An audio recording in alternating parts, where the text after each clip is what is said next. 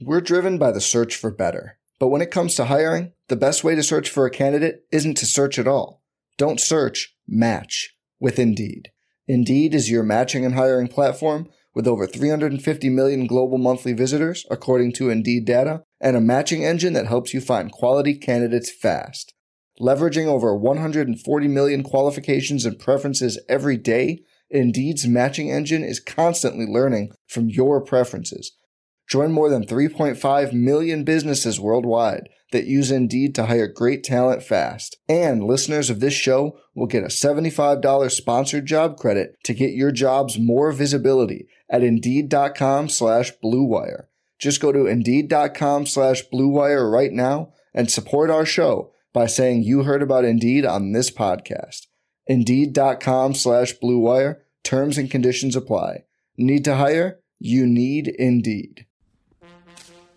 On this episode of the No Chill Podcast, we stop all of the chatter and examine what makes a great scorer so damn good. Meaning, we put what James Harden is doing and what has been doing year over year in Houston into perspective. He cracks the code and figures out how to become the most unstoppable scorer of his era. Sure, there are critics and haters, but what he's doing is truly remarkable when you examine the layers of thought and preparation he puts into his game. He puts pressure on any and all defenders in doing what the all-time great scorers do. And for young players, following his blueprint, they have the model. We update and get into basketball this season so far in plenty of depth. And we also have something for Knicks fans who need to start looking in the mirror. It's a big-time edition of the No Chill Podcast. As always, get every episode as soon as they drop by subscribing on the Himalaya app or wherever you get your podcast. And be sure to check out the No Chill channel on YouTube. Gil, it's No Chill time. No Chill time on the Himalaya app. The place to get your podcast because Himalaya has designed an app with you in mind. It has a ton of cool features like curated, shareable playlists and collections made just for you, along with personalized recommendations to help out with content discovery. And the best part is, it's super easy to use. Definitely our favorite podcast listening app, and we're sure it'll be yours too. So do yourself a favor, download the Himalaya app today, and be sure to follow the No Chill Podcast when you get there. Okay. All right, Gil, so what we got to get into is this myth of boring basketball. So the confusion is when you see a good player on the free throw line, like James Harden, fans, because of the media, will say that's boring basketball. You don't want to see a scorer shoot free throws all game. So the myth is that. Let's break down what is actually happening. Is the reality is James is a volume scorer. So the reason he is getting to the line, he's putting the pressure on the defender, and it's working. I mean, every top scorer in NBA history leads the league in free throws or averages a lot of free throws. I mean, there's really not a lot of top scorers that didn't average at least 9 to 10 made free throws a game or, attempted. So it's weird because it's just a narrative that, that the media is pushing. James has unlocked the cheat code. And the cheat code is defense doesn't change, right? So however defense was taught, the method of it doesn't change. You're below the free throw line, I'm going to push you baseline. If you're above the free throw line, I'm going to play you even. In the middle of the court, I'm going to push you to your left hand. Don't allow the ball in the middle of the court. I mean, so with all that being said, I have, as an offensive player, I have the back of the book. I know every single answer to the questions of the test. So when you see someone like James Harden, who's averaging 38, you see someone like Kobe, Jordan, they've found a way to understand that I'm just going to design my skill around the rules of the NBA and human behavior. And that's what James Harden is doing. But you're not playing to draw a foul. You're playing to beat your defender. That's the bottom line. Now, it's at your advantage if I draw a foul on you, because now you got to use your fouls to guard me. And I'm going to put you in foul trouble, either get you out, get somebody else on me, and again, go at them. But your first priority is to what? Beat your defender. Not necessarily. Your first priority is to do what you do best. Like if I'm playing against Kobe. He's not playing to draw fouls. He's playing his style. You got to remember, he's playing his style. He's playing his style. You got to understand. Let's say there's a smaller guy, right? Let's say Earl Boykins, right? If Earl Boykins pump fakes, do you think anyone is going to just jump straight up to block that shot? Don't need to. Or do you think they're going to try to smack his shit out the arena? Mm-hmm. So Earl Boykins learned that, wait a minute, no one ever just jumps straight up to block my shot. They want to try to embarrass me since I'm little. Right. So when I dribble around them and I pump fake, they're going to always jump out of position trying to, like, kill my shot. So I'm going to pump fake. They're going to get out of position. I'm going to go up and under. So he makes a knack off of understanding what the defense is going to do. It's a human behavior. Mm-hmm. Is the key to what James Harden is doing. So it's like the cause and effect, right? So if it's Earl or James, I yank you with a pump fake. You jump into me, It depends on who you are. No, like James Harden, you're going to jump straight up on James Harden because he's a big guy. Yeah. Earl Boykins, think about the logic. He's little. What do you try to do to little people? Even if you're playing against a little kid, you try to wind up and smack that shit. Yeah. So Earl Boykins learned how to score knowing what the human defensive player is going to try to do to him, right? So if I know they're going to wind up like this and try to smack, I know how to pump fake and go under knowing where his body's going to be. So with James Harden, he knows how to shake people, what that next person is going to do after he moves.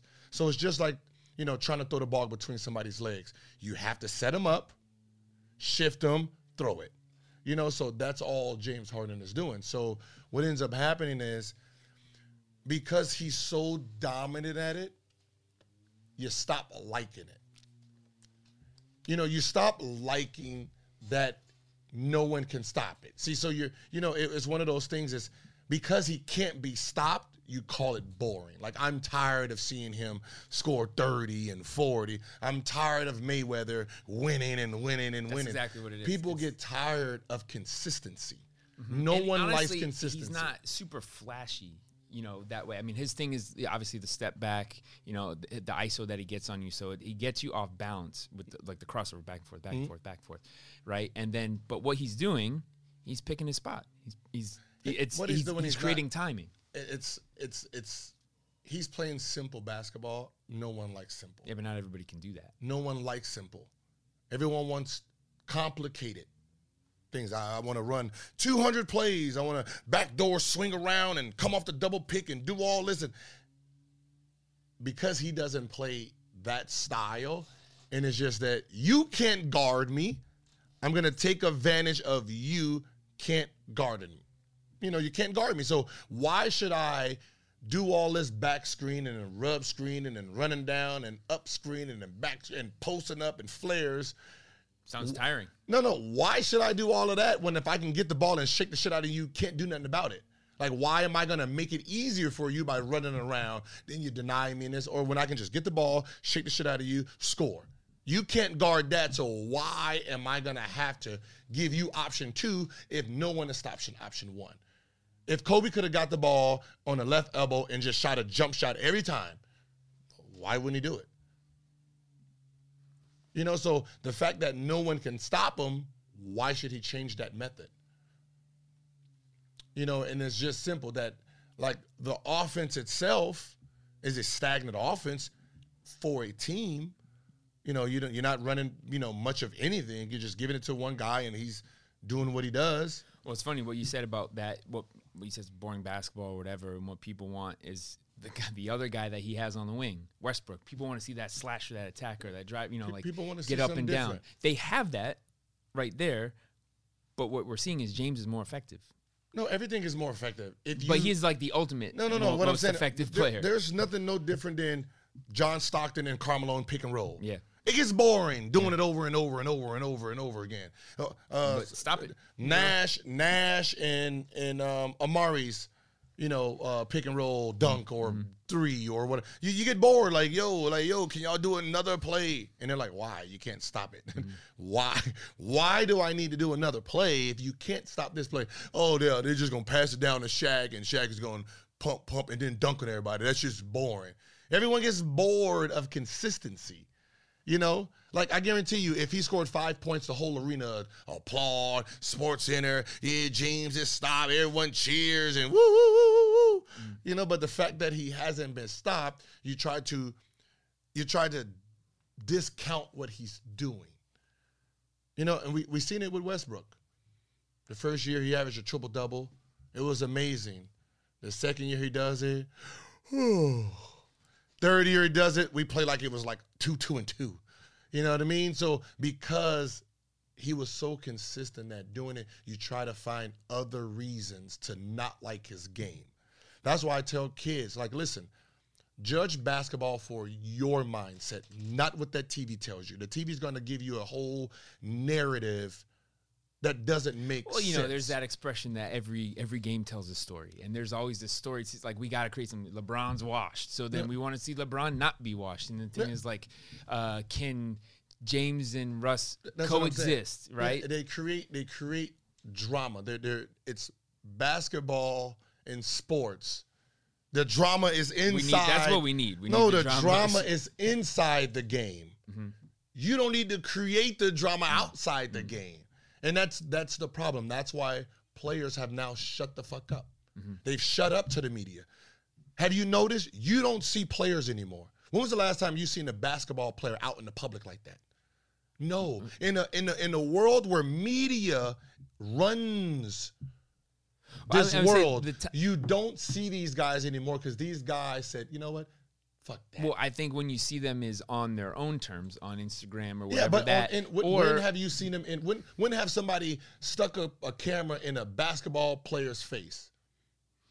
When was the last time you seen Kawhi Leonard? What, does Kawhi Leonard got a girlfriend? Or he's a different case. What I'm saying? Okay, Kyrie, Durant. I mean, the times that you see guys, like, they're either in a club or they see a kid. Like, you saw LeBron saw two kids on the street stop for a photo. Yeah, but that's cool. But what the media does now, or what has changed, is there's limited access. When you see him, after a shoot around, they do a press conference. It's limited access because the players limited themselves. Yeah. Because if every story you write about me is negative and you're trying to create drama, I'm gonna cut myself off from you, and that's what the players has done. I'm going to cut myself off from you. You're not going to see me. I'm going to write my own narrative. Mm-hmm. See, so you're creating all this fake drama with outside the lines when the game is what's important. The game, like, you're trying to discredit talent. So when people say, hey, the NBA is getting too soft, the NBA, like, whoa. What are you guys talking about? Are you guys taking away evolution of players? Are you taking away? You're really trying to discredit hard fucking work. That's what we're discrediting. We're discrediting hard work. See, we want to be stuck with the Michael Jordans and the Magic Johnsons and this. People, we look at Michael get to the gym 3 hours before. Okay, the next generation, 4 hours before. The next generation, 6 hours before. Oh, Kobe comes back. Kobe, does 2-a-days from, 6 in the morning and at night. Okay, yay. The next generation hears those stories. Now they want to add their little twist to it. So now James Harden scores 60. What does he do? Goes back into the same arena, shoots another 400 makes. So when this creation pushes himself on a court and you can't stop him, there's a reason you can't stop him. He has elevated the work ethic, which means he has elevated his skill. So when you look at a defense that hasn't changed since 1950, whenever, and you're looking at a player in 2019 make defense irrelevant. It's irrelevant It was irrelevant when I was playing. Bruce Bowen, Kobe, Tony Allen. You're no good if your team is not helping you. As a one-on-one player, you're not going to stop me one-on-one. I already know what you have to do. You can only push me a certain way. From that point, you need help. So I'm going to take away your help, put you in the middle of the floor where you're on an island by yourself. Now let's play basketball. So back then, I learned that. I studied that. So eventually, other players will learn, wait a minute, they can't guard me. I just got to stay away from this zone, this zone, this zone. You know, if James Harden, if I throw the ball and I come off a down screen, that player's going to jump out and deny me. Why am I going to put myself in that situation? So now you have the defense, and all these guys are just fine-tuning their skills. You know, we played Park League. Now these kids have individual trainers, right? And it's not individual trainers to high school type of basketball. You have trainers teaching NBA skill. But they're not preparing you for it. And this is another offensive principle. Different defenders that you're going to see. Bigger defender, shorter, quicker, hyper athlete, tall and slow. And it's just like, if you have a 7-footer on you, you're not really getting trained for that 7-footer, right? They might have a guy in the gym or they might do a thing with the broom or whatever, but to recognize that scenario where it's a mismatch, right? If you got Shaq switching on you. You learn it just playing. Right. But you got to remember. That's the best teacher. If my first trainer comes when I'm in the NBA, and then he excels my talent then, these kids are getting it at 8, 9, 10 now. Right. They're way better. Way more so they're prepared. way better and way prepared. Mm-hmm. So it's not that the talent is not that the game is getting weaker. The kids are just better. They're just better. They're just fucking better. So the high school kids are better than we were. The junior high kids are better than we were at that age. Yeah, what they're better at is they're more prepared with skill. They have more skill. Yeah. They might not be game experience, but skill-wise, they're better. Like my son at that age, better than me. Mm-hmm. My younger son, 8 years old, way better than me. But he gets training. He trains. He studies. He does all of that. He has AAU every weekend. But how do you make sure he plays as many games as you did? That's the thing. That was like kind of the freakish preparation that you had. He has real live games against his age. That's what I'm saying. It's beyond AAU. Beyond it, they play every weekend. But you played every day. Every day. Yeah. So that's the thing is you could work out with a trainer 5 days a week and play 2 days a week. But but that's what I'm saying. Is it better to play 5 days a week and work with the trainer 2 days? It just always work on your skill. But it's a balance. Mm-hmm. You know, we didn't have trainers, so we played 5 days a week. So we didn't have we had zero training. We're just thrown in the pool and say swim. But you did develop your individual skill, like that personal time of just on the court by yourself. I had to look at fucking back then it was VHS tapes. Yeah. NBA jam session. Gym session. Yeah, you know, so I'm taking highlights from those and then working and putting them in. But you would go to this can still happen. Kids go to the park or the gym or whatever in the morning, and you know the runs are at night or whatever. Uh-huh. So in the morning, I'm going to get my shots up. I'm going to try this crossover. Yeah, but I mean, how many shots you really getting up by yourself? No rebounder, just you. None. Better than none. I mean, but I'm 200 is better than 0. Yeah, 200, and it took you 4-5 hours because you're by yourself. You got to rebound and this and this. When these kids in that same 4 hours is getting 1,000, 2,000 makes up with a trainer. And that's what I'm saying. Their talent is being fast forwarded way faster. But if you don't have a trainer, work out with a friend or teammate. But just think about what I'm saying. You see Kobe, and we call him the greatest. We see Michael Jordan. Now you see a James Harden, who, if you had the media vote, they wouldn't even put this man in the top 10. Well, that's what I want to get into. And so if you don't put him in the top 10, and he is literally... he would put top 10. He's literally destroying the NBA, and he's letting... It's a mockery that you can't guard him. Mm-hmm. But you can't guard him because he trains like a fucking animal. I don't even say it's a mockery. He's just great. It's just greatness, and he can't be stopped, you know? And I think the thing about him, to appreciate is what you talked about. Like, people are, or the narrative is that you're not like satisfied or you don't appreciate greatness. And if you look at his numbers, right, since he's been in Houston, his scoring, his production has gone up every year. 25, 25, 27, 29, 29, 30, 36, 38 this season. Mm-hmm. Like, I don't know what else he has to do from a scoring standpoint. Nothing, right? And then also, like, what he did, I think the knock on him was, like, maybe doesn't get teammates involved enough or, you know, facilitate enough. 2017 averages 11 assists. If you're scoring 30 points a game and you're averaging 8 or 7 assists, that's a hell of a lot of offense to account for. There's a misconception of ball hogging, right? It's so stupid because it's the dumbest thing I've ever heard, right?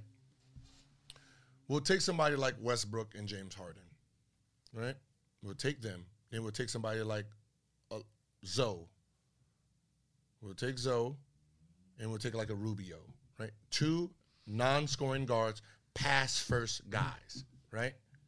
Then you have 2 guys who are scorers first.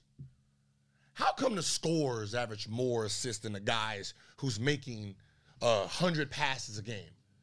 Because these 2 are so non-aggressive, they're not creating any offense.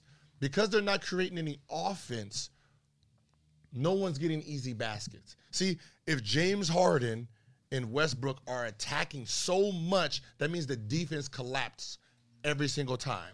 So that means now when I pass it to the corner, because there's 4 people in the defense touching the paint, and I pass it, now P.J. Tucker's open by himself.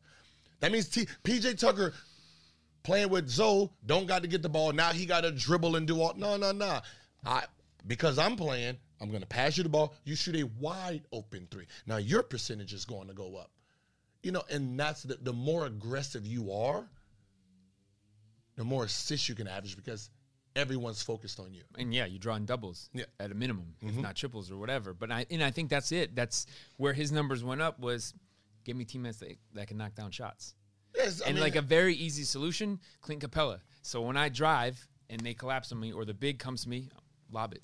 Yeah, that's easy finish for him. Like people look at Steve Nash and say, "Oh yeah, you know, he didn't shoot that much. He averaged." No. Steve Nash put so much pressure on the defense when he came off the pick and roll because he was an amazing shooter.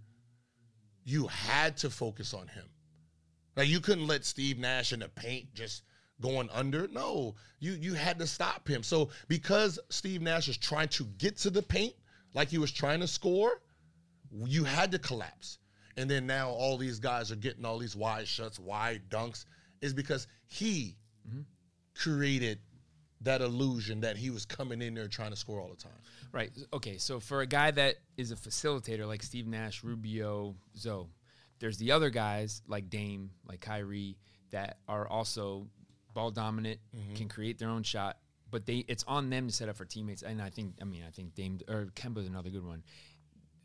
They have to pick their spots, right? That's the only the difficult thing is, when do I look for my shot? When do I set up a teammate? And there's another misconception.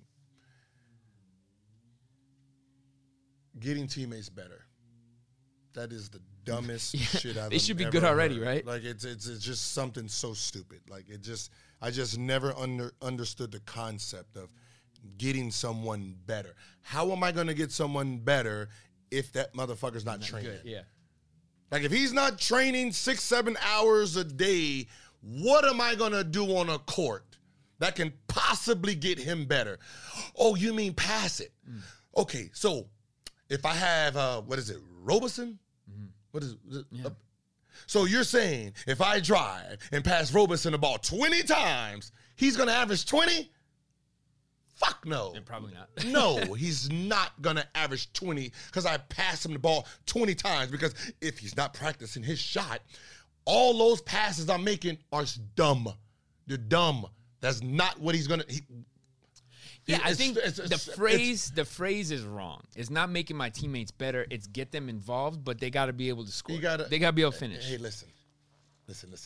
If you're a Honda, The only way you can change your fucking car is to upgrade it your fucking self. Mm-hmm. So when we decide to go on a race to go against some other cars, I don't have a Honda with me. Turn it into a Benz one summer. Okay, turn it into, you got a Viper. Okay, you came back with a Ferrari. Now you got a Lambo. Yeah, now we can play ball. Mm-hmm.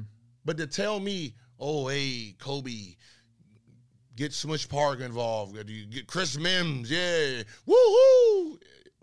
What? You know what? He averaged 2 last year. Yeah, he wouldn't do that. He averaged 2 last year. What is he going to do? Average 26 this year because I'm going to take 5 less shots? Mm-hmm. I take 5 less shots, we're down 40. That's just how it is. Like people, like when Kevin Durant left OKC and went to Golden State, did Steph Curry make him better? No. Did he make Curry better? No. Great players were on the same court and they played together. Yeah, the challenge wasn't for them to make each other better. It was them for shining in their spot. It's just great players playing together. That's all it was. Great players playing together. They didn't make each other better. You cannot make a bad player better. Mm-mm. All he does is he works on his game and adds value to the game. And that's what people don't understand. They try to make the concept seem like, okay, he's a non-all-star. I'm averaging 39. If I average 30, I give up 9 points. Someone is going to get those 9 points. If they're not capable of getting those 9 points, then they're not capable of getting those 9 points. That's just how that works. You just can't. You're taking away 9 points. That means I got to be less aggressive. Now, if my less aggressiveness is sense, we're in trouble. So when someone says, hey, Westbrook, don't average 30, 11, and 11, average like 25, 6, and 5. Oh, so don't play hard. Just play. So don't go 100, go like 75, and that means I go 75, and then what? Someone's going to say, oh, my God, Russell's not going 100. Let me now take over some of his percentage. He's not downshifting that way. He's like what he does, he could play 48 minutes at the end of the game. Oh, I got a triple-double. He's not thinking. I mean, somebody might tell him, but we have 10 But that's assists. what I'm saying. The way media makes it sound, you're telling the kids, hey, we need you to play team ball. So don't go hard. Don't be Superman. Just let somebody else get a chance to be Superman. Like, okay, I just thought y'all wanted me to kill everybody out here, but I mean, I'll save a couple villains for you. Who's behind? Oh, him? Okay. I'll save a couple villains for him, and then he can come on and get him 10, 15 kills, I guess. I don't know what this. I don't know how you want me to do this. And that's really how, like, give me your Westbrooks, give me everybody who wants to play 100. Because you can't teach 100. So if we're going to look at James Harden and say, hey, James, look, listen, I know you're unstoppable. You've proved it. I just don't need you to be unstoppable all the time. Well, I was going to say the other thing I looked at were his field goal attempts. Mm-hmm. And when he averages about, this season, 24. Mm-hmm. But for his career, he's at 16, I think, in the first few years in Oklahoma. Those are a different number. But, a good number for him is probably like 20 attempts a game, 20, 22 a game. How many is averaging right now? But 24. Then that's his attempts. Okay, but I'm saying what he wouldn't do, if you look at career average, he should be about like 20. I'm throwing out the first couple years in Oklahoma when he's coming off the bench. You wouldn't tell him to take less shots. No. And even if you looked at guys like high attempt, all-time great scorers, Jordan, Iverson, Kobe. Shaq. Like, you don't take the fangs off the dog. You can't, and that's why I said, watch the TV without the volume on. You have a better love for the game. You would appreciate it better. You will enjoy it better. That's just what it is. Like, you can look at a narrative and then you watching a game and then someone's dictating what they want you to believe and then you believe it. So what ends up happening is you sit this false narrative about how basketball should be played from some guys who never played, some older guys that played in the 80s where rules were different. So how can you tell us how to play basketball and how this game should be played if the rules are different?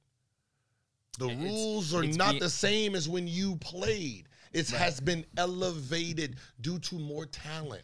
And I'm going to say it's not just rules, it's something else. It's a cliffhanger because we got to take a break. We have to talk about our friends at Bespoke Post. This winter, start a new monthly routine that'll upgrade your life and style with a box of awesome from Bespoke Post. Bespoke Post sends guys only the best stuff every month. So whether you're looking to craft your own hard cider to keep warm or toast a perfectly aged winter cocktail, the Box of Awesome has you covered. From style and grooming goods to barware, cookware tools, and outdoor gear, the Box of Awesome has carefully built collections for every part of your life. To get started, take the quiz at boxofawesome.com. Your answers will help give them feedback and pick the right Box of Awesome for you. They release new boxes every month across a ton of different categories. It's free to sign up, and you can skip a month or cancel anytime. Each box costs only $45, but has over $70 worth of gear inside. So, for our fans, we got this. Get 20% off your first monthly box when you sign up at boxofawesome.com and enter the promo code No Chill. No Chill at checkout. That's boxofawesome.com, code No Chill for 20% off your first box. It's a great holiday gift idea. Yes. Have you been shopping yet? No, not yet. You shop online, I'm sure. I do a little bit. A little mall stuff too. Speaking of holidays, and also like as the current fashion expert here, we can make people look good. If you're ready for that. Okay. You wear a hat because I said you rarely wear hats too today, but you got the Mamba. Yeah, I know. Mamba mentality. Something like, was this accurate that you were the first hat that was purchased at this Mamba is the first Academy? Mamba. This right here. This stuff. How do you know that? How do you know They they don't said- tell that to everybody? They said we just got it in yesterday. You're the first person to buy it. Okay, no, actually, I believe that. But I also believe that Indochino is the way to go to make you look good. Indochino was founded on the belief that you don't have to spend a fortune on a custom wardrobe. And for you, it can make anybody look good. But for you, are you a suit guy? Like how often do you wear suits? Now? Yeah. Not often. A special occasion? No. New Year's. New Year's. Yeah. Why would I wear a suit on New Year's? I don't know. Go out to dinner, All get right. suited. No. I'm trying to think of the right occasion at this point. Like business meetings, important You stuff. don't wear dates. I've seen dates. Yeah. Suits on. All right, there we go. All right. Well, Indochino is the world's largest made-to-measure menswear brand. They make suits, shirts, coats, and more, and everything is made to your exact measurements for a great fit. You get to personalize all the details, including your lapel, lining, and your own monogram. They have hundreds of suit options for all occasions, including work, formal events, and even your own wedding. I'm not ready for that one. But, the best part is they're all affordable. Almost all of their custom clothing is under $400. The process is simple. Choose your own fabric, pick your customizations, and submit your measurements. Your package will be delivered straight to your door in 2 weeks. You can get a measured and designed suit to fit at your nearest Indochino showroom, or do it all yourself online at Indochino.com. Start your style upgrade now with $30 off your total purchase of $399 or more at Indochino.com when entering. No chill. There it is at checkout. Plus, shipping is free. That's Indochino.com with the promo code No chill. No Chill for $30 off your total purchase of $399 or more. An incredible deal for made-to-measure clothing. You really have no excuse anymore to wear clothing that doesn't fit, especially on date night. So. All right, so let's pick it back up. I had a theory that, you said that the rules are different, but also there's evolution in basketball. So the skill is there. That wasn't there back in the day. And I think that anybody, even at this point now, like the game is different for guys entering the league than when it was 2003. And that's why when players from back in the day ramble about, I can stop them. Like, dog, shut up, bro. You drunk beer all night, and you came into the games. Y'all did some lifting in the morning, and then you did this. Like, yo, you're not stopping someone who's putting 8 hours of offense in. Sorry. I still drink beer at night. No, but you're not putting, like, you're not, like, I'm putting 8 hours of 8 hours of skill work in. Mm-hmm. You're not stopping me. I don't care what your rank, I don't give a shit what it says. You can be 20-time all defensive this and block. I don't give a shit about none of that. Because the players you were playing against didn't put 8 hours of fucking skill in to beat you. We're putting 8 hours in to beat you. You know what I mean? Like Kawhi Leonard, like I'm putting 8 hours in watching his film, watching his mannerism, seeing what he does naturally, and I'm working 8 hours against it. If he's the best defender, I'm working 8 hours against it. Klay Thompson Klay Thompson is the best. if he's familiar with the name, if he's the best defender, I'm gonna watch his games, watch his tapes, watch how he guarded me. And then I'm going to work the whole summer on him and how he played me. So next time we see each other, yeah, you have no chance here. Because I know one thing. You're not working 8 hours on how to play defense in the summer. You're not. You're not sitting there doing line drills up and down the street. You're not doing that. Yeah, and as a pro, do you really need line drills? Yeah, I mean, you really what's important. You take care of your body. You watch film. Yeah, to be a great defender. So now think about it. If that's how you are practicing your defense, hard work, mental, and film, how are you ever gonna catch up to the offense if they're actually working on 1,000? Are you working on 1,000 jumps a day? Like, oh, I need to block it out. I mean, like a guy, Tony Allen, you brought up him. Yeah. Like, damn good defender. Cool. I don't know that he was going to look at you or Kobe or whatever and be like, I'm going to just shut him down. He was looking at what he could take. Because that's, speaking of media narratives, they're like, oh, Tony Allen's Kobe stopper, right? He wasn't thinking, I'm just going to blanket him and Kobe's going to have 0 points. Yeah, He's looking at, I'm going to look at what I can take away from him. What do you do? You, as a defender, you're trying to just make it harder for that guy. Like, that's tendencies. That's all it is. And if you shut somebody down, you shut them down. But the reality is that the offense has the advantage because that offense is training offense. I'm pretty sure if you watch Patrick Beverly in the summer playing basketball in training, and he's a defensive player, he's not practicing picking somebody up full court, hounding them, doing all these moves and all these defensive stuff, cutting off the bench. He ain't doing that in the summer. So when he comes in there, he's just playing off of instinct. Today's game, playing off of instinct gets your ass busted. That's what it's doing, getting your ass busted. So there's really nothing you can do. So when you have a player like James Harden that's sitting at the free throw line all day, is he learned that, hey, if I dribble, sidestep, you have to catch up. So when you catch up by pump fake, you're going to jump. I'm going to jump into you. Foul. I'm going to go to the lane. Defensively, this is how you play defense. You have your hand here. I'm going to push the ball up because most guys want to reach.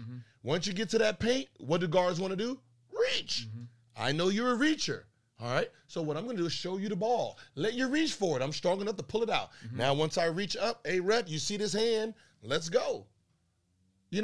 Okay, JaVale McGee, you're a shot blocker. So when I drive off, I come off that pick and roll, you're going to open up the whole lane to make it look like I have it. So you can come and swat that. So what I'm going to do, I'm going to drive. As soon as you open up, I'm going to cut you off. Pump fake, you jump. Let's go, free throw line. You know what I mean? Hey, it's tie game. Or, hey, you're up 2. 15 seconds left. Your coach done told you the dumbest thing he can tell you against a player like me. And what he said was what every coach would say, no threes. Oh, thank you. I appreciate it. No threes. What you just did was you just gave him a cup of coffee. You just gave him 2 cups of coffee. Now you got a guy like Patrick Beverly who's going to flinch and jump at anything that looks like a 3. So 3, 2, 1, he's jumping, pump fake. Thank you, 3 free throws. All because, coach, you done powered them up because you don't know the cheat code. And the cheat code is human behavior. You know what I mean? That's probably the most important thing to say. And then when it comes to human behavior, you got to remember, to average 38, to average 30, to be a free throw juggernaut, there's another element that no one pays attention to. It's referees, right? The referee, as a player, I personally said their names. Well, it wasn't that, hey, ref, what the fuck you doing? Hey, ref, make a call. No. He knows my name, so I need to know his name. So I'm going to know his name. So I'm like, yo, Tony, what's going on? Like, yo, he's hanging all on me. You know, hey, people like, yo, just play ball. Stop crying. Well, then call a call so I stop crying. Like, how about that? You make the call, I can stop crying. Like, this ain't 1985, bro. Like, yo, make some calls around here. No hand checking. This is a hand check. Like, you know, so, you know, you figure out who does what. See, I think we sit here and think the referees all had the same brains. When no, they're humans. They're humans. They all are different. So if they're all different, you have to treat them all differently because they're gonna see something differently. They're gonna make different calls. So what ends up happening is you just try to figure out who does what. Who's quicker with the trigger, who likes the old style basketball, who is, you know, who you can't talk to, who gives you more leeway, you know, who likes and ones, who likes that. Like, you have to figure this out. But do you point that out to them? Is it too late in game? Point it out pregame? Pregame what? Like, hey, when I'm gonna go at JaVale and I pump him and he's gonna bite for it, like, I'm just like, tell him what you're gonna tell the refs what you're gonna do. What do you tell the refs for? I don't know. That's no. Put it in their like brain. If I'm gonna tell the refs, it's like little things like, hey ref, hey Tony, they got a foul to give, bro. So I just heard them say foul. I'm gonna shoot a 3. So I'm letting you know I'm shooting a 3 because I know if he's trying to foul, I'm gonna be an attempt to shoot the 3. To penalize him for being stupid. I guess, yeah, that's situational scenario stuff. I'm talking about, like, no, that's when you tell a ref, but that's pre-play. Yes, I'm talking about, like, if you know that I got Pat Bev on me tonight, he's gonna ride me, he's gonna drive his knee into the back of my leg. No, like dirty shit. No, you say it when it's happening. Isn't that too late? No, what are you gonna do? Sound like a little girl? Hey, yeah, man, look, Patrick Beverly plays too hard, man. He goes, come on, nobody want to hear that shit. You just play. You just play basketball. But yeah, I just trying to figure out, like, when you work them. You work them during the game. You've worked them your whole career. Right, but is there a way to put that in their brain? They already know. They already know you. So if that's what you're doing, if they already know, okay, he's a whiner. He's gonna whine. So do not pay attention to him. Oh, Chris Paul, I can tell you right now. Well, when Chris Paul get angry, he's going to try to foul so he can try to talk to us. So if I don't want to talk to Chris Paul, when I miss that call and he gets the foul, I'm just going to walk on the other side of the court. I already know what he's going to do. Now, if I want to listen to what Chris Paul say, I'll stand right next to him. Well, you saw I saw the play. They played Portland, and he like pointed out Melo, like, delay a game attack, and they gave it to him. Yeah. He is effective. But he's one of the guys that I think he works the refs the best. It's understanding the game. There's a game within the game. You know, you just don't, like, the great ones just don't go out and play the game. They play in the game. They are the game. Every part of it. I know Joey Crawford. I'm watching him. How's his mood today? Is he quick with the whistle? Is he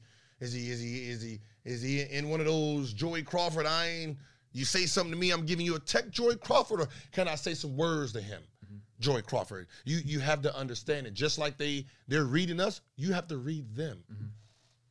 You know, hey, Steve Jabby, hey, you know, hey, he ain't going to tolerate a lot of stuff, so you have to be careful. You know, anything, it's a human. So I know the human behavior. If I know you're fucking up, and I want to let you know you're fucking up without being penalized, I'm going to put my shirt over my mouth and I'm going to let you have it. Because as long as I'm not showing you up, you don't get offended. So when I put this shirt over my mouth, I can say anything I want to, and the ref won't be offended. He won't take it personal. But you wouldn't like call him by his name or call him out of his name, you know, kind of thing. Like, What? When the mouth, still do. when I cover the mouth, you getting called all kind of assholes and biatches and all that. You would do that for real. When you put the thing over the mouth, anything goes. Okay. You're gonna say whatever comes to your brain. There's no political correctness at that point. Like when you see that, just know that ref is being called whatever name under the book. Whatever you can think of is being called. That's why you do it. But see, refs don't like to be shown up. So when you sitting there yelling across the court, doing all this, you making them look bad. You know, it's just like if you do that shit in the street. Yeah, like, nobody wants to be clown. Like, yo, we having a fucking conversation here. What you getting all loud for? You know what I mean? You're like, yo, I'm about to pop. You shut the, you know, that's how it is the same thing. So you have to understand that. Like, you know, so I you know, you tell refs like, hey, you know, my bad about that earlier. I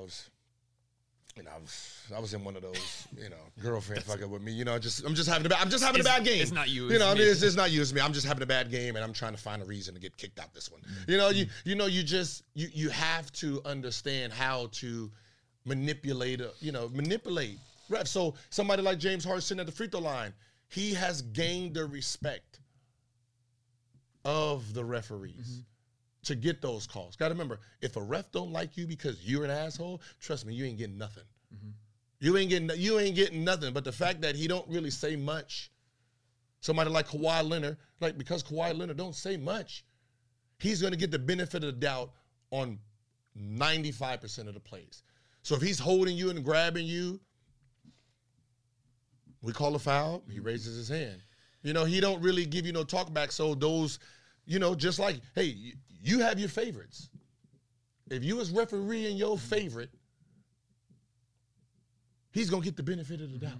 That's just human nature. But it's also like that's kind of a old school gym mentality is I don't really call – if you're playing with that dude that calls fouls all the time, you know, man, we don't believe you anymore. But if I call on selected plays – and he never really says anything, I actually believe him this time because he never calls fouls. Yeah. So but, if I'm a ref, he never says anything to me. So when Kawhi says something, he's probably right. Yeah, he's probably and that's how you look at it. Like you know, I've been reffing Kawhi for 5 years. He ain't never said a word to me. So if he say, yo, hey, you know, the guy's holding me, that ref is really gonna look into that. You know what I mean? So it's just one of those. It's just one of those things. But as a player, and you're trying to be great. You have to know, just like golf, you got to know the winds. You got to know the green, the way it's like how it was cut. You know, the sun, how does it, you know, how does the grass stick up when the sun is on this side versus when the sun is on that side? Like you have to know every part of the element to be successful. No defense in golf. I know, but I'm just saying. But as a golf, you have to really understand. Yeah, no, how everything is working as one. That comes with what preparation. So knowing your opponent, and that's what film, it is. Scouting reports. You know, it's like the coaches prepare you for it, but they're not the one in between those lines. Like you got to know how defenders. They can remind you. Yeah, they can remind you of what? Oh, this guy likes to go left. Oh, this guy does this. Shut up. Yeah. Shut up. Yeah, he's going left. Obviously, he's left-handed. And you think your little scouting report is going to change what? Like, you don't think for the last 3 years we try to stop this motherfucker going left? Yeah. Like, what are we talking about? You don't think for the last 4 years this step back has not been stopped? Oh, you know, like, the coach has to do their job. But, you know, the thing No, they're not doing their job. They're just, but you're just collecting a check, pretending that you know what it takes to be a basketball coach. No, understanding every element to be a basketball coach. Just like I just told you, I can get 3 free throws because a dumb coach, which is all of them, will say no threes. And a smart player will say, okay, pump fake, dummy. Oh, hey, 2 for 1. Like you guys are so dinosaur that you guys just don't know nothing. You guys don't know nothing. It just makes me laugh. And I think that was the thing that I appreciate the most about James. Is I don't know that casual fans necessarily know this, but like he has a move, then he has a counter, then he has a counter to that counter, and it's layers to that move too, right? And that's what he's actually working on. It looks natural and fluid to him, but he's thinking like, all right, if I go left and I want to get back, bring him back to the right to get back to my left again. If he takes that away, okay, maybe he's leaning forward. I could just go right. That's what I'm saying. That is all prepared. And we talked about, I'll let you get to it, but we saw him at UCLA this summer, and I went to some other runs after that, and I saw him play, and he's not drawing fouls. No, it's not that kind of game. He's not. But what he's doing is he's measuring the defense. Yeah, he's just learning. You're just learning. You got to remember. Add into his computer. There's 2 type of games. There's my summer game, and then there's my NBA games with rules.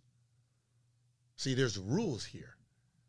So I need to manipulate these rules to be successful. Just like anything in the business. You're trying to find the loopholes in the system. So I know the all fans are trying to figure out, hey, why don't they call travel? Here's why. Basketball calls are not black and white like you see in junior high and high school. What ends up happening is this. You take James Harden move, right? The step back or the double step back. You take it. You calculate how many times when you get the slow down, how many times is he traveling versus how many times he's doing it correctly. So you come out with an output of 70% he's doing it correctly, 30% he's traveling. Shit, I can't make that call blind. So what ends up happening is, unless it is an official travel that I can catch in real time, like if I had to say, was that the travel or was it, because it's real time happening. So what ends up happening is you just don't call nothing. They don't. Remember that you see LeBron the other night walked up like underhand? Yeah, I'm gonna get to that one. Yeah. So what ends up happening is now you throw in the other element. The element is this. James Harden is moving away from the rim. So now he's moving away from the rim. He is at a disadvantage moving away when it comes to theory. Instead of moving towards the rim, he's moving away. So I take 30% travel plus the fact that he's moving away. It's a live play. Now, I'm not going to be the guy to stop him. That's your job. You're getting paid millions to stop him. You know where he's going. Stop him. I'm not going to sit here and blow the whistle for you. I'm not going to sit here and bail you out as a defender because you can't guard him. That's why, for the most part, when he travels versus when he doesn't travel, it doesn't get called because he's not gaining an advantage. That's the key word to calls. Did he gain an advantage on this move? He's not gaining an advantage if he's moving backwards. So we take LeBron's carry, double dribble, whatever it was. Travel. You take it. He dribbles. He holds it. He's calling everything. Then he dribbles again. You don't call it because why was it called? It was What caused it? Nothing. He picked the ball up and walked with it. What I'm saying, what caused it again? Nothing. What was the advantage? Nothing. You're sitting there with your hands on your hip playing defense. You're not even, the guy's standing upright, he travels, and you're yelling, travel. What the fuck are you doing? You ain't even do nothing. It's not like you're picking me up and you turn me over, right? You force this carry. But he didn't have to do anything, and they could have called it, and then the possession goes to the other team. Again, that's the rule. Why am I bailing you out with your hands on your hips? You're sitting there with your hands on the hip, doing nothing. Why am I? You're not in a defense. At least put a defensive stance in and jump at it. Now, if you jump at it, like, oh, he caused that. It, yeah. But you're not doing nothing. You're just sitting there waiting for LeBron to come past half court, and then he relapses. And then he dribbles in, and then, like, oh, travel. Like, yo, no, I'm not calling that. Same thing on the fast break. You turn the ball over, your ass is walking back, and they throw it, and he takes 3-4 steps. You know, he grabs it, he takes the what's the name, boom, boom, boom, we sit all the time. And you yelling, travel! Yo, dude, you're not even past half court, bro. Shut the fuck up. You didn't defend him. You're not even past half court. Shut the fuck up and go run down there and take the ball out. You want me to blow? You want me to play deep? Like I said, you want me to play defense for you. You want me to stop the play that you're not even hustling back on.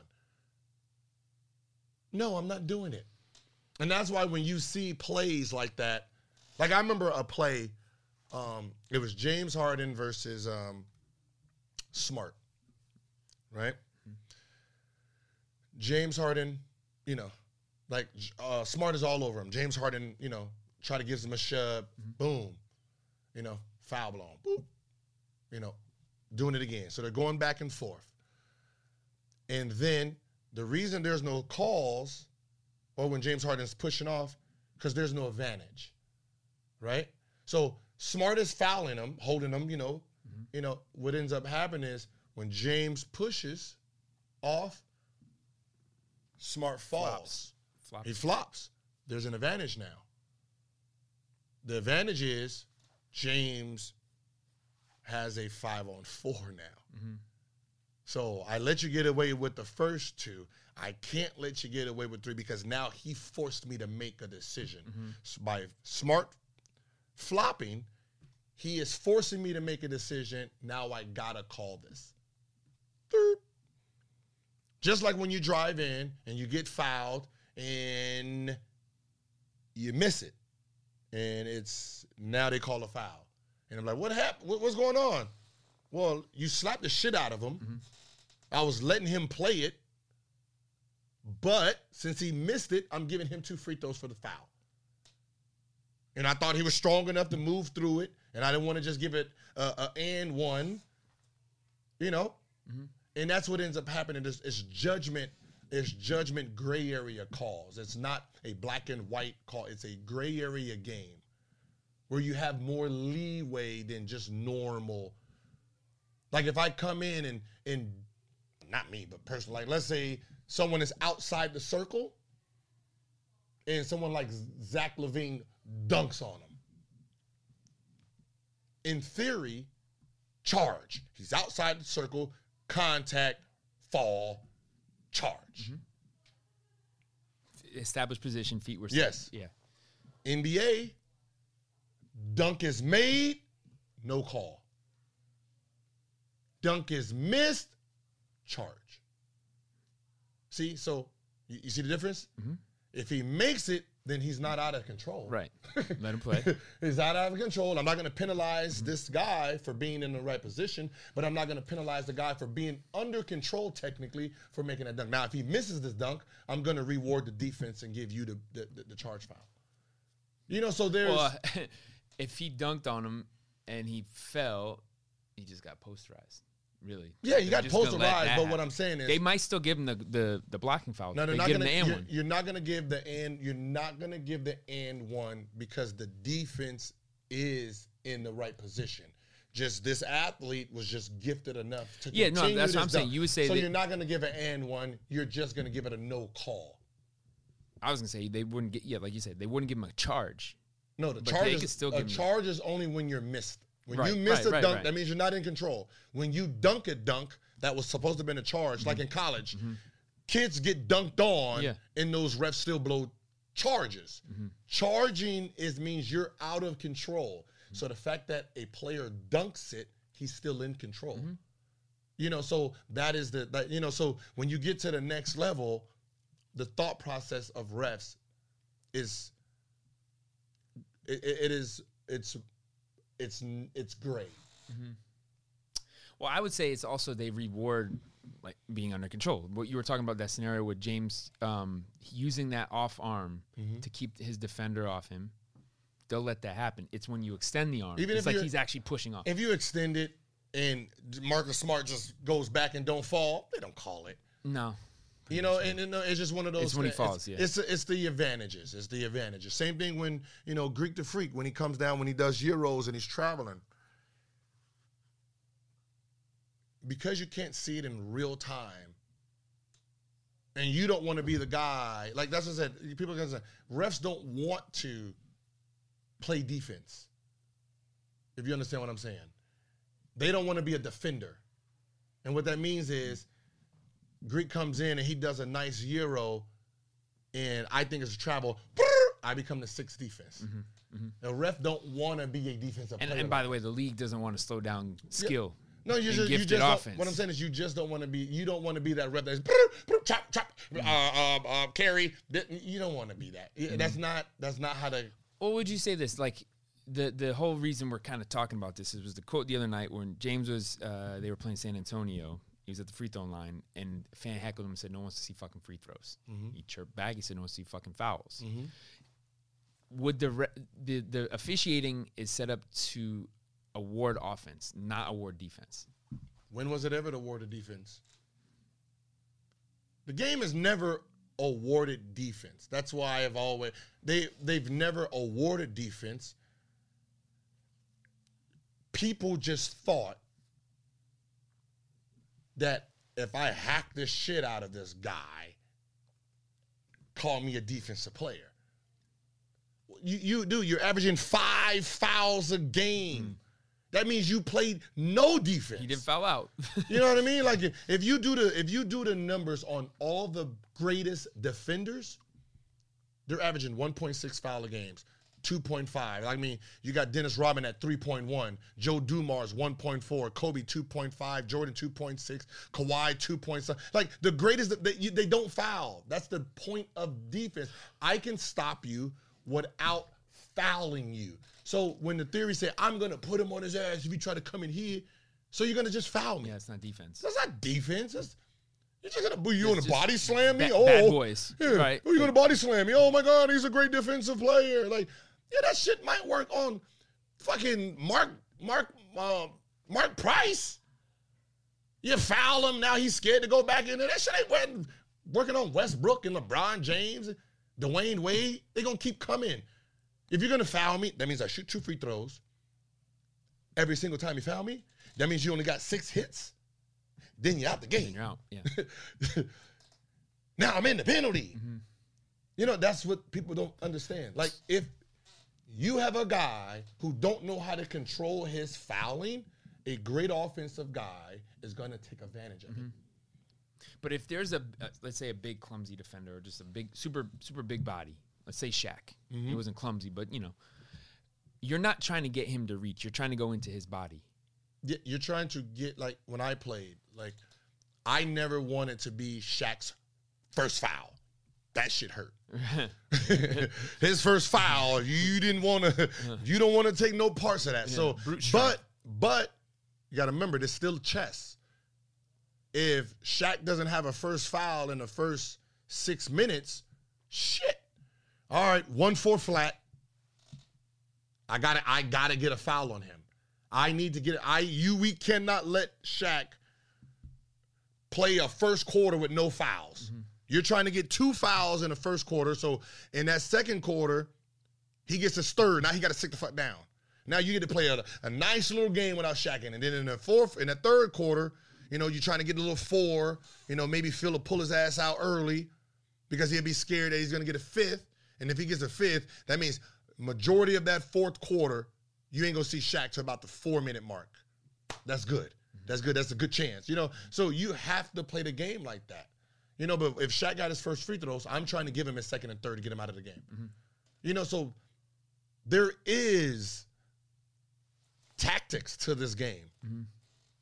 You know, and I just don't think people appreciate what anyone's doing. See, we're taking a game and we're trying to compare it into an era where you have a Michael Jordan. And he drew fouls too. You know, you have a Michael Jordan and you have a Scottie Pippen, right? And then you have a B.J. Armstrong. No offense. Now this B.J. Armstrong is a Steph Curry. You had a who was that before? You have a Dennis Rodman who's a brute player. Now that player is a Greek to freak. You know, so all that's happened is elevation of these positions and talent. So now you don't have a guy who's sitting there trying to get 3 points and 12 assists. You have a guy now trying to get 30 points and 6 assists. Well, I was going to say, actually, that you talk about that evolution. So, like a Scottie Pippen, we'll say, is like a Kawhi. But Scottie could score, but Kawhi has to be a more competent scorer. He has that mid-range package. I think Draymond translates to like Robin more. But Robin would have games, 0 points, 28 rebounds. Yeah, that doesn't It's a role player, right? That doesn't exist anymore because now you have everyone that's high level. Everyone has 40-inch verticals. Everyone has skill and talent and this and this and this. And that's why when you hear players from the day talk about, like there's only a few players that can transition from their era to this era because they were freaks. Or they were ahead of their time. Which is freaks. You're freakish. Like a Tony Kukoc. He was the first stretch four. Nobody knew what it was then. He was a stretch four back when there was no such thing as stretch four. Right. So he translates here because this is his era. He was, you got the Penny Hardaway. You got a 6'7", 6'8" point guard with a 42-inch vertical. That still hasn't been duplicated. So he translates. You have players that translate to different areas. But for the most part, most of the greats can't. But that doesn't take away from their greatness. You were great in your area. You were the best when you played. There's no offense to that. You know what I mean? There's no offense. You can't be offended. That's a rule for any sport. But that's what I'm saying. But players get offended. Yeah. When you say, hey, you wouldn't be able to fucking can't stop. What are you talking about? Shut up. Like that. There's no offense, bro. But yeah, you're 6'1", 162 pounds. I'm 6'4", 220 with a 30-inch vertical. Cat-like skills. How was it? 38? Yeah, 38. Okay. I'm fast as I was a track runner. Played football, so I want contact. Contact, yeah. I think how you gonna? You average 4 points? Where you gonna? Come on, you're not gonna stop me. That's the thing. How many All-Stars you made back in 1952? What does that got to do with me now? Come on, bro. They only had 8 teams back then. But that's what I'm saying. It's just one of those things where we, as an older generation, you can't get offended. I know our minds say, "Oh, I can stop him," but in reality, no, we can't. Yeah, Gil, you can stop a Westbrook. No, I can't. You can stop a Curry. No, I can't. I didn't, they're playing pick and roll. They're running around. I was the guy that was, like, I had to guard, like Tony Parker, 15, 17, a young Chris Paul, They were pretty nice, actually, those guys. Chris But Paul, like a guy like a... most you going to give me 15? That was 10 assists. That ain't got nothing to do with me. Him passing the ball ain't got nothing to do with me. So like those type of, I didn't have to guard a Curry. I was the guy. You weren't guarding a volume scorer. No, I was the only guy that was trying to give you 30 at that position. Yeah, and I don't think a coach really would want that. They don't want you to expend all that energy on defense and take away from your scoring. I think that's an important thing too. Is if you're an offensive superstar, shine in that. But that's what I'm saying. Back then, it takes a freak to be like. I think Jordan could do it in his prime. Jordan can do what? Play both ends. Dominate. Like before at the shooting guard defensively. The 87, 88, those Jordans were guarding. You remember at this point, it was Jordan and Dominique straight up. At this point in time, the shooting guard is not the shooting guard of then. Remember, the shooting guard of then, you got the Reggie Millers, these and eyes. These guys are coming off double screen. No, now you're James Harden's your shooting. Now he wants to dribble. He wants to bop. He don't. Your Beals. More skilled. Your Beal. That's what I'm saying. I mean, you had some back in that era. Like a Dominique or Clyde Drexler or somebody somebody like Dominique. What are you gonna do in this era?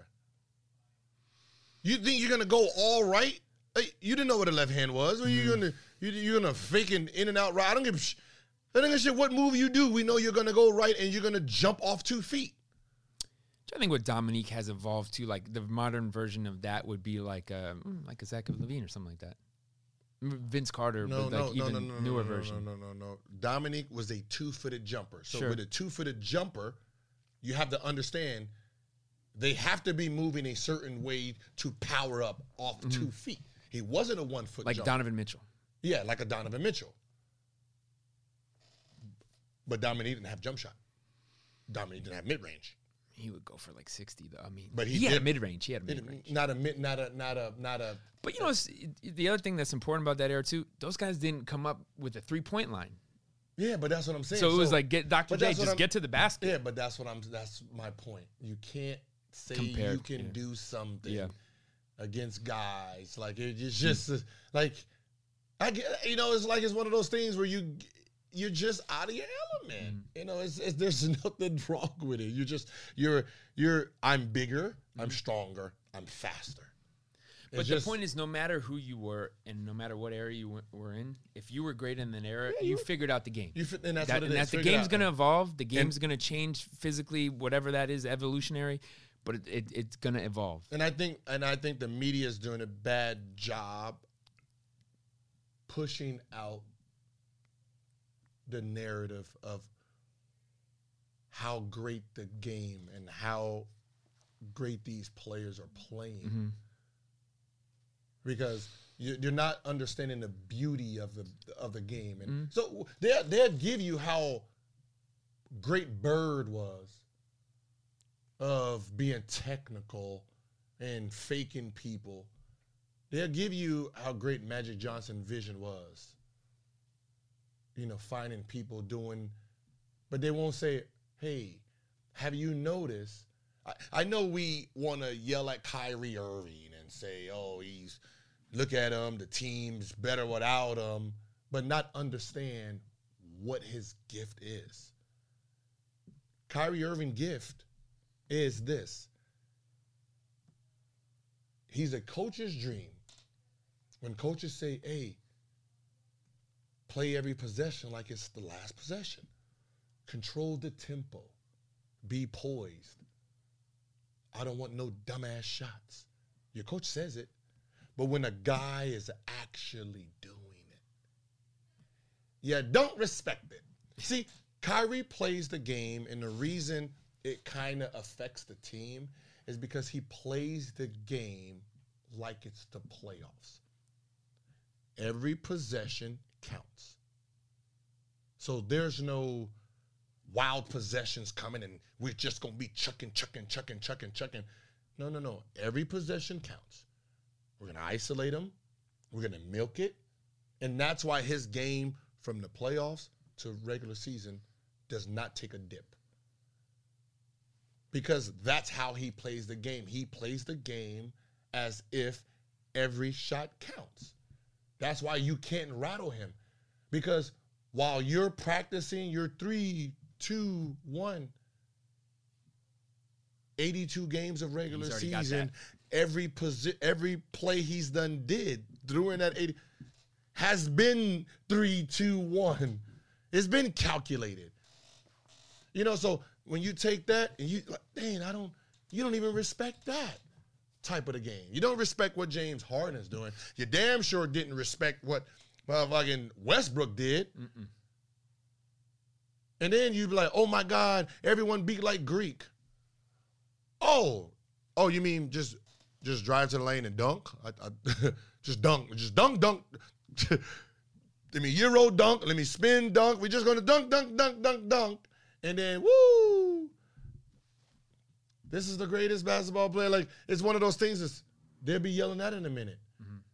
If Greek the Freak right now loses 2 players that makes the team win suffer, he starts averaging 38. Oh, yeah. Can he do anything besides dunk the ball? This is so boring. I don't like I don't like a guy out there trying to score 40. That's just boring. Like, what? Wait a minute. You're telling me a team just scored 158 points and you're bored.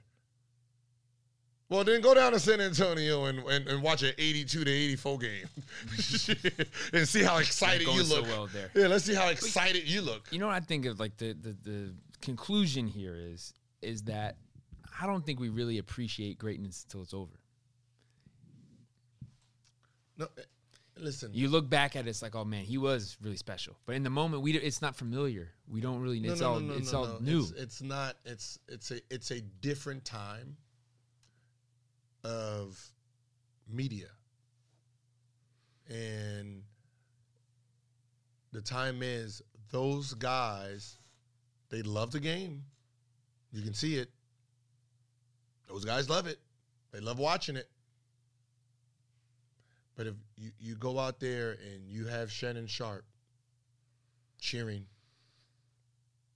for LeBron, and he did that for every player, you're like, hey, hold on, come on. We need somebody to be negative here. Everybody can't be great. Mm-hmm. They create conflicts. So you're creating conflict for you to talk about something. That's where media has came to today. You're creating fake narrative just for fucking talking points. Just to have a fucking conversation. Well, if you gotta do that, motherfucker, then you're on TV too much. How about that? Dial down how much time you are spending on TV. Maybe you don't need to do your show every day. Maybe do this shit every 3 days. Because the fact that you got to create fake narrative, hey, is Anthony Davis and LeBron James really getting along? Like, are they really getting along? Do they really like each other? That's a played out narrative. Always like, oh, they don't get along right now. So there's now drama, the whole there's media, beef in LA. this and this, and now you get the ass stupid question. Yeah. Hey, dude, LeBron James and like, what? You just made that shit up, bro. Like the Tom Brady one. They lost the second game, Tom Brady needs to retire. He's washed, yeah. He's what? You just had them number one, jackasses.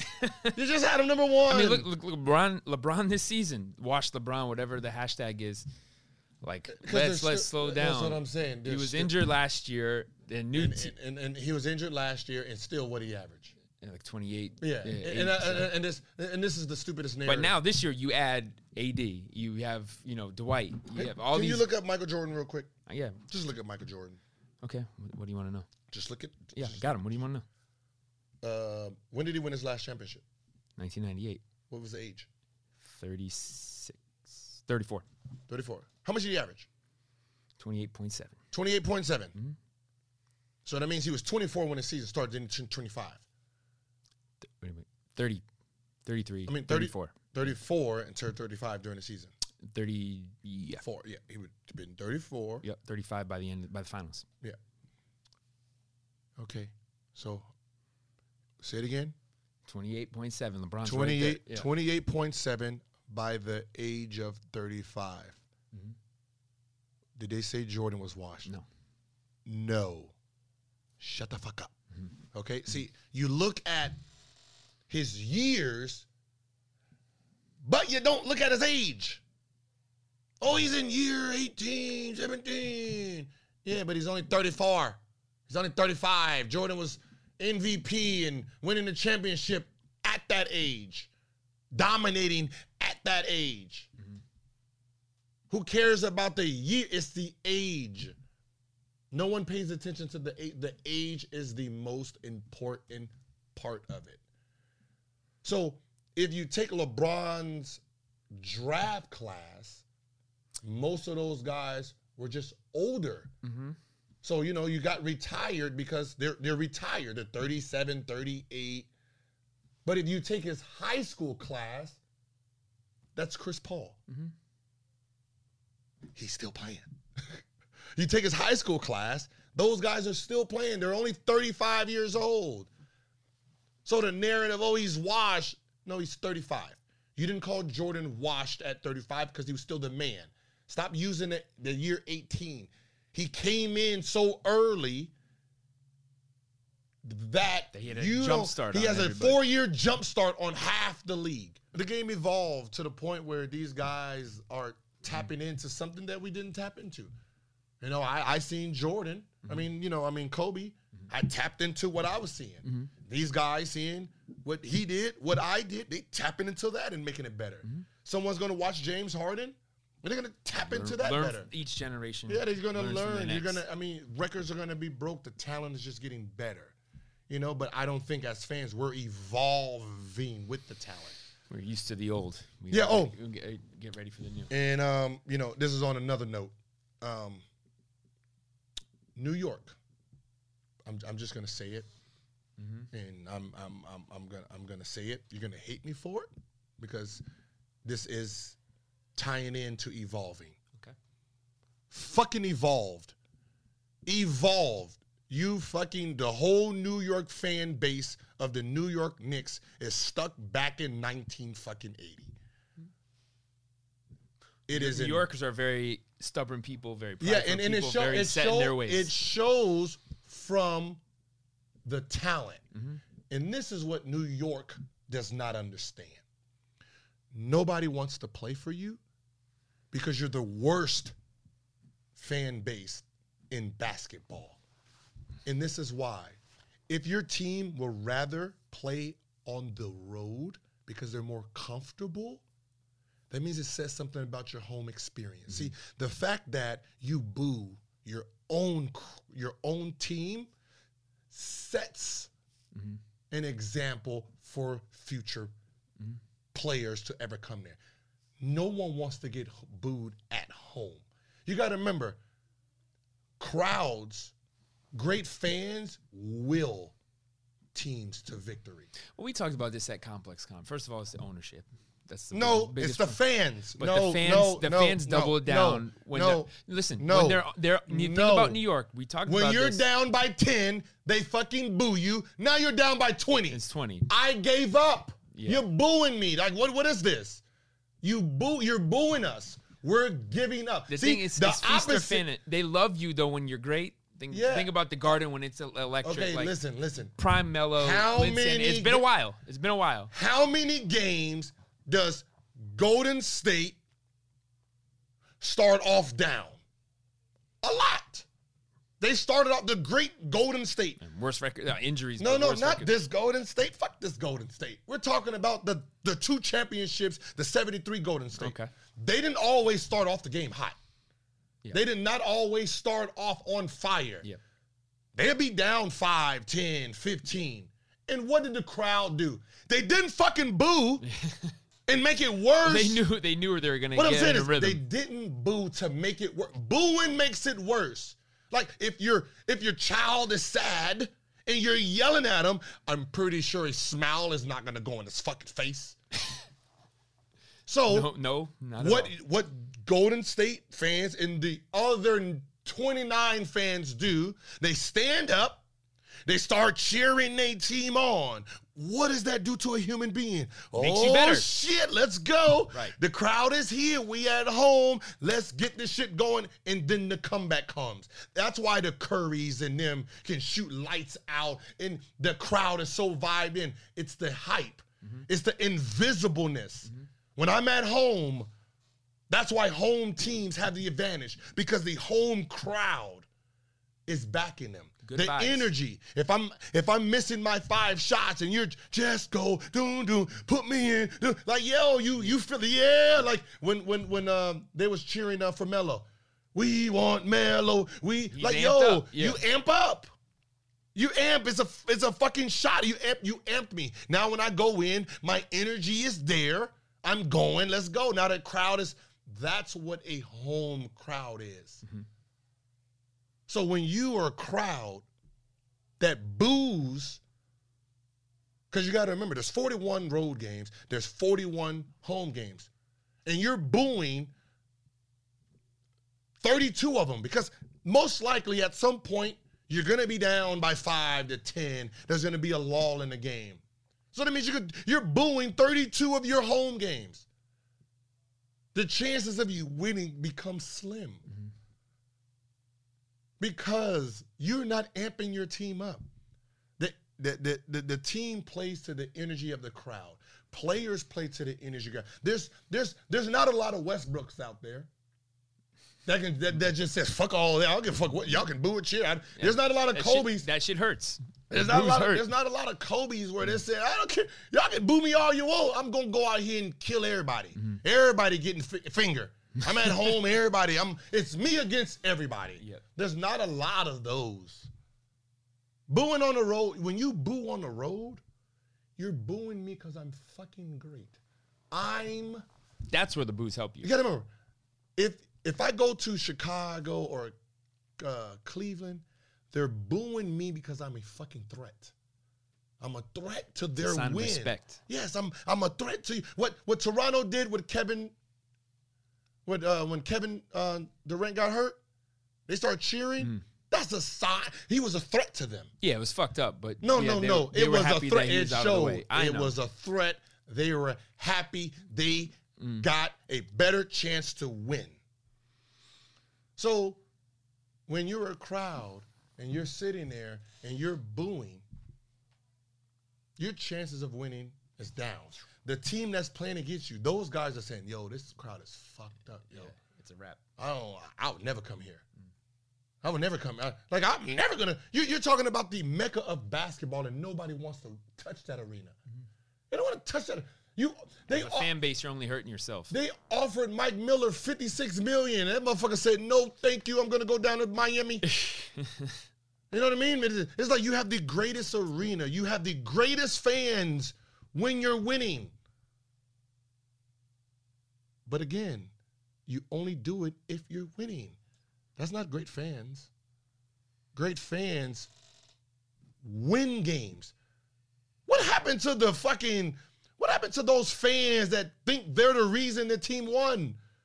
Because they done did the whole little ritual. They did this. They cheered a certain way. They sat in a certain seat. They drunk enough water or enough beer. What happened to those fucking fans? Not in New York at the moment. Where they are there to support their team. That's what they call They're it. diehard support fans. Where there's no boo.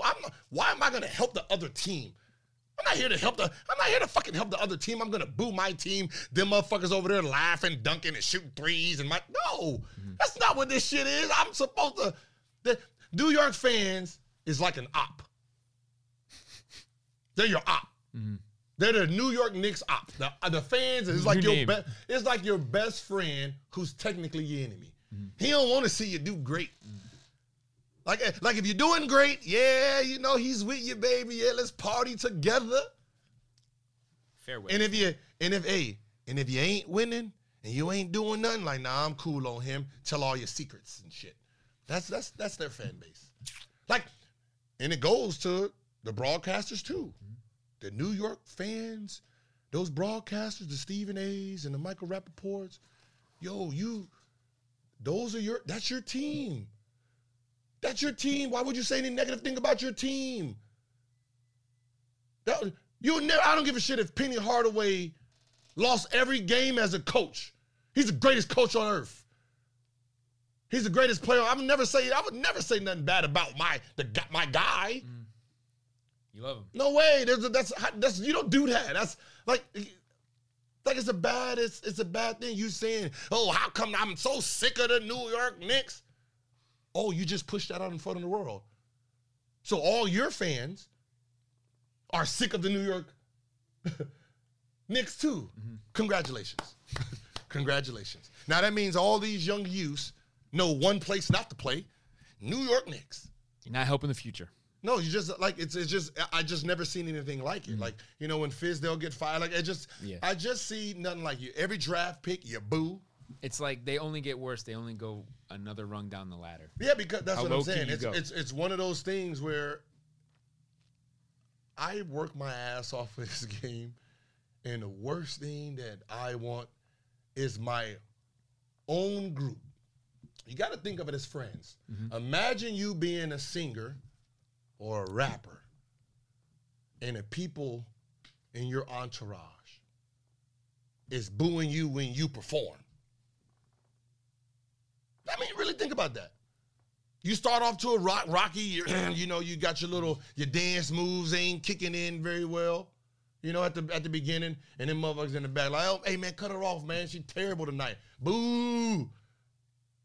yo, damn, I don't even want to be. What the fuck I need to be out here for? Yo, hey, coach, when we go on the road, man? Shit, let's just have all road games. Fuck all this home shit. That's how they actually think. Do we have to play 41 at home? Like, man, it's like the only way we gonna play at home is, hey, can y'all give us a 10-point lead so these motherfuckers start cheering for us? Shit. You know what I mean? Like, that's literally how the fan base is and how the players think. It's just one big negative environment. So let's give the fans this. No. Right. No. Let's get a couple takeaways. Okay. Takeaways? Okay. Is don't be your team's op. Okay. Don't be your team's worst enemy. Don't be your team's worst enemy. Okay. Appreciate the work. Enjoy the results. And don't be fair weather. Be a diehard. Yeah, you'll get better results out of that. You'll love the game. You gotta remember, like right now. New York. I'm gonna show you what a great fan looks like. Okay. What a great fan looks like. There's this guy named Kobe Bryant, right? Played for this team called the Lakers. Mm-hmm. And there's this guy named LeBron James who played for Cleveland. Kobe fans did not like LeBron James at all. LeBron James fans did not like Kobe at all. Right? Right. LeBron James comes and put on a Laker uniform. Mm-hmm.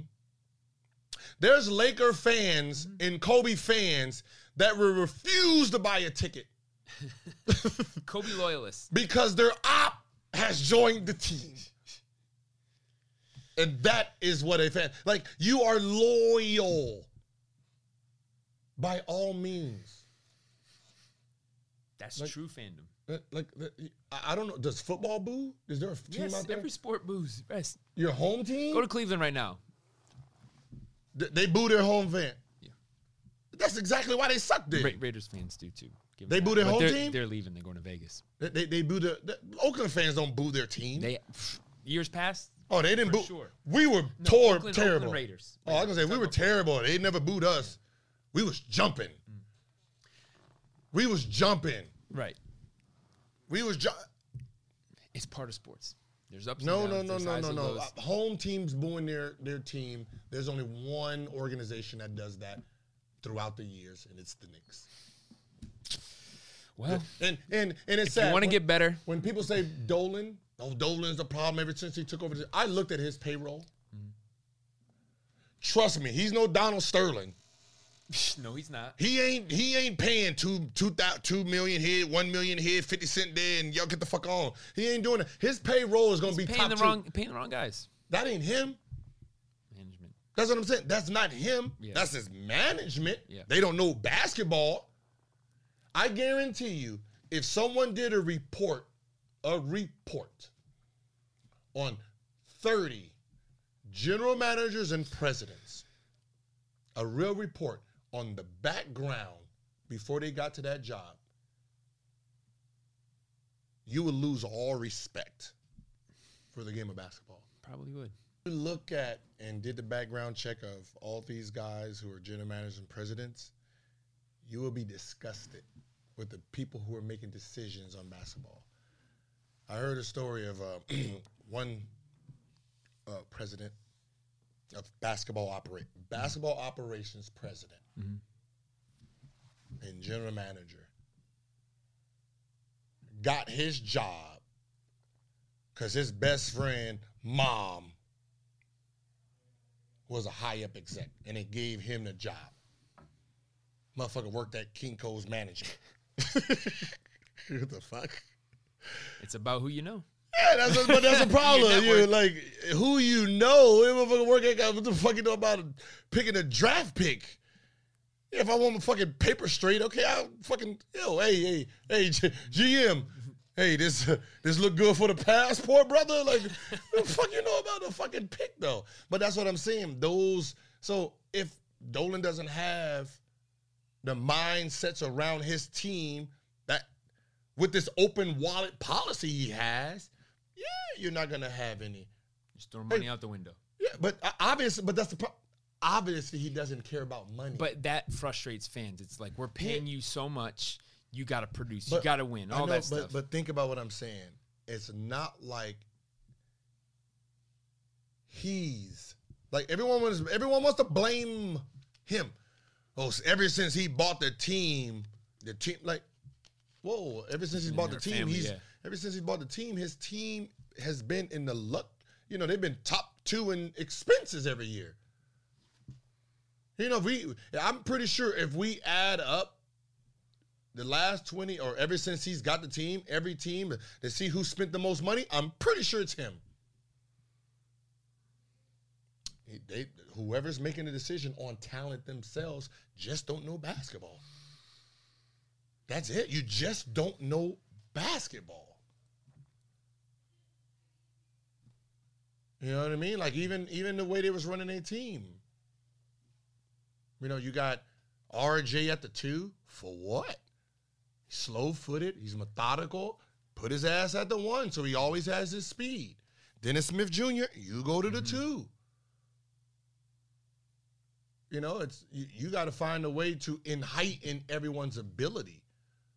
Like Dallas did with Luka.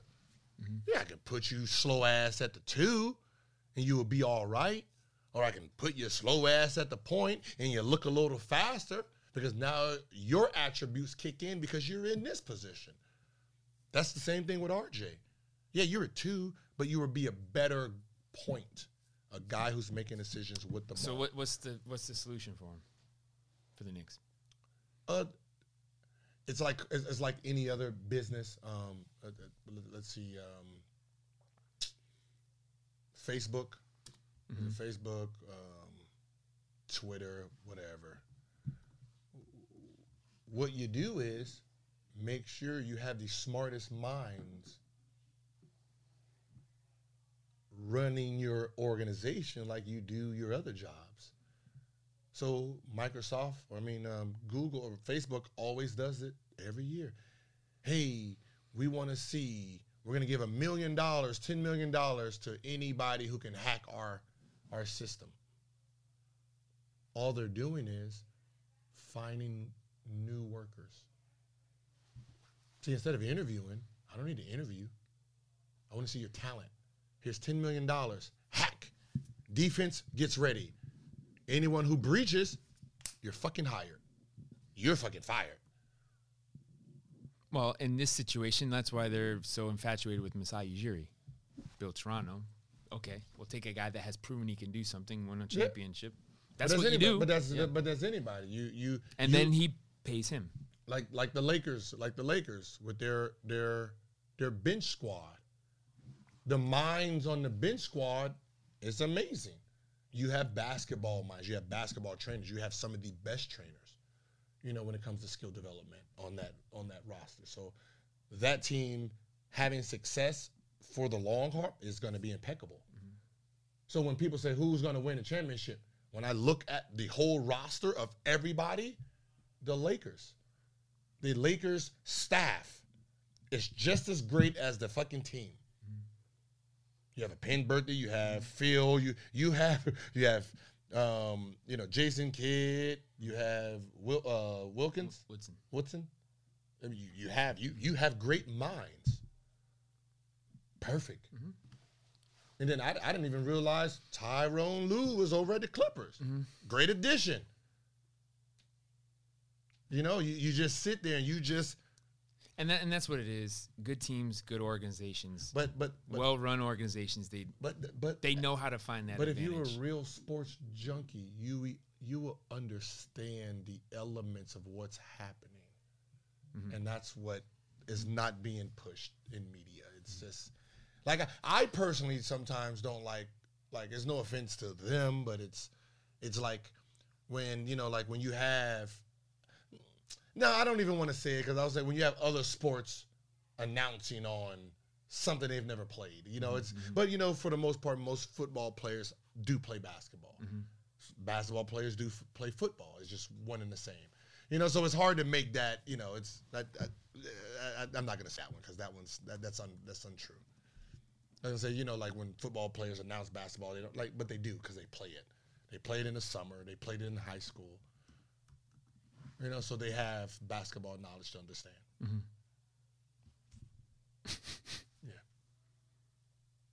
That's it. Appreciate it. That's it. You worked up a lather today. You brought a towel and everything. You No, came in hot. No, that was my workout. Hot. That was my workout. That was my workout towel. Okay, we know you're working out. Mm-hmm. That's my workout towel. Got my Mamba hat on so I can stay mentally focused. Mm-hmm. Because you're going to go.